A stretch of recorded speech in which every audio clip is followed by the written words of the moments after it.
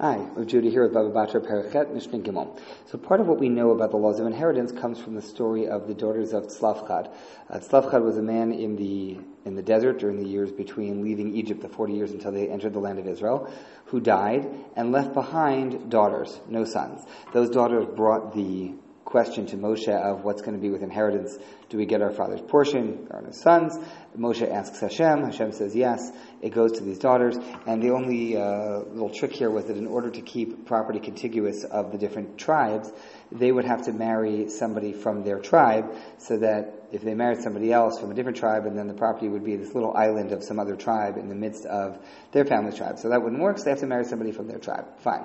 Now, the next thing you need to know, just to make sense of this Mishnah, is that according to this Mishnah, as Gemara explains, the inheritance was divided up basically proportionately among all those who left Egypt, meaning a certain number of people left Egypt. The Torah says it was 600,000 men between the ages of 20 and 60. So go with that. Now then, how many were there men under 20, were there men over 20, how many women? Whatever number of people, the people leave Egypt, the inheritance is divided by them.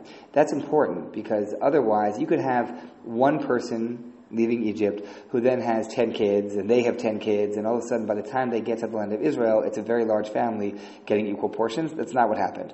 It's more so the other way around, that the person who leaves Egypt gets a portion.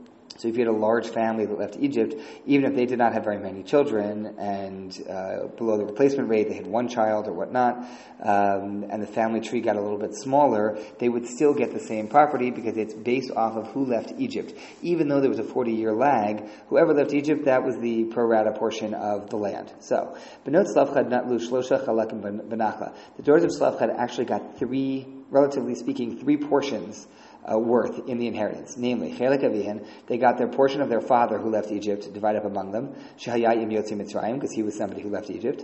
Chelke im Achiv b'nichsei Chefer, they got a portion from their grandfather. Tzlafchad's father was named Chefer.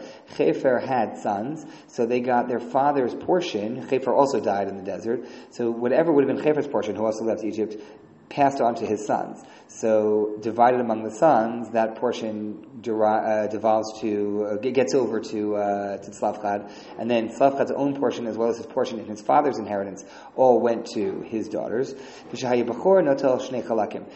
is that Tzlafchad was the oldest son of his father. In general, the inheritance is divided as the number of children plus one, and then divided out, and the oldest, the Bechor, if there's a firstborn son, gets two portions. So if a person has, let's say, 3 sons, the inheritance is divided into 4, right, n plus 1. So the 3 sons divide the property of their father into 4. The oldest son gets 2 portions, the next 2 sons each get 1 portion. Since Tzlafchad's daughters were inheriting their father's portion, that's 1.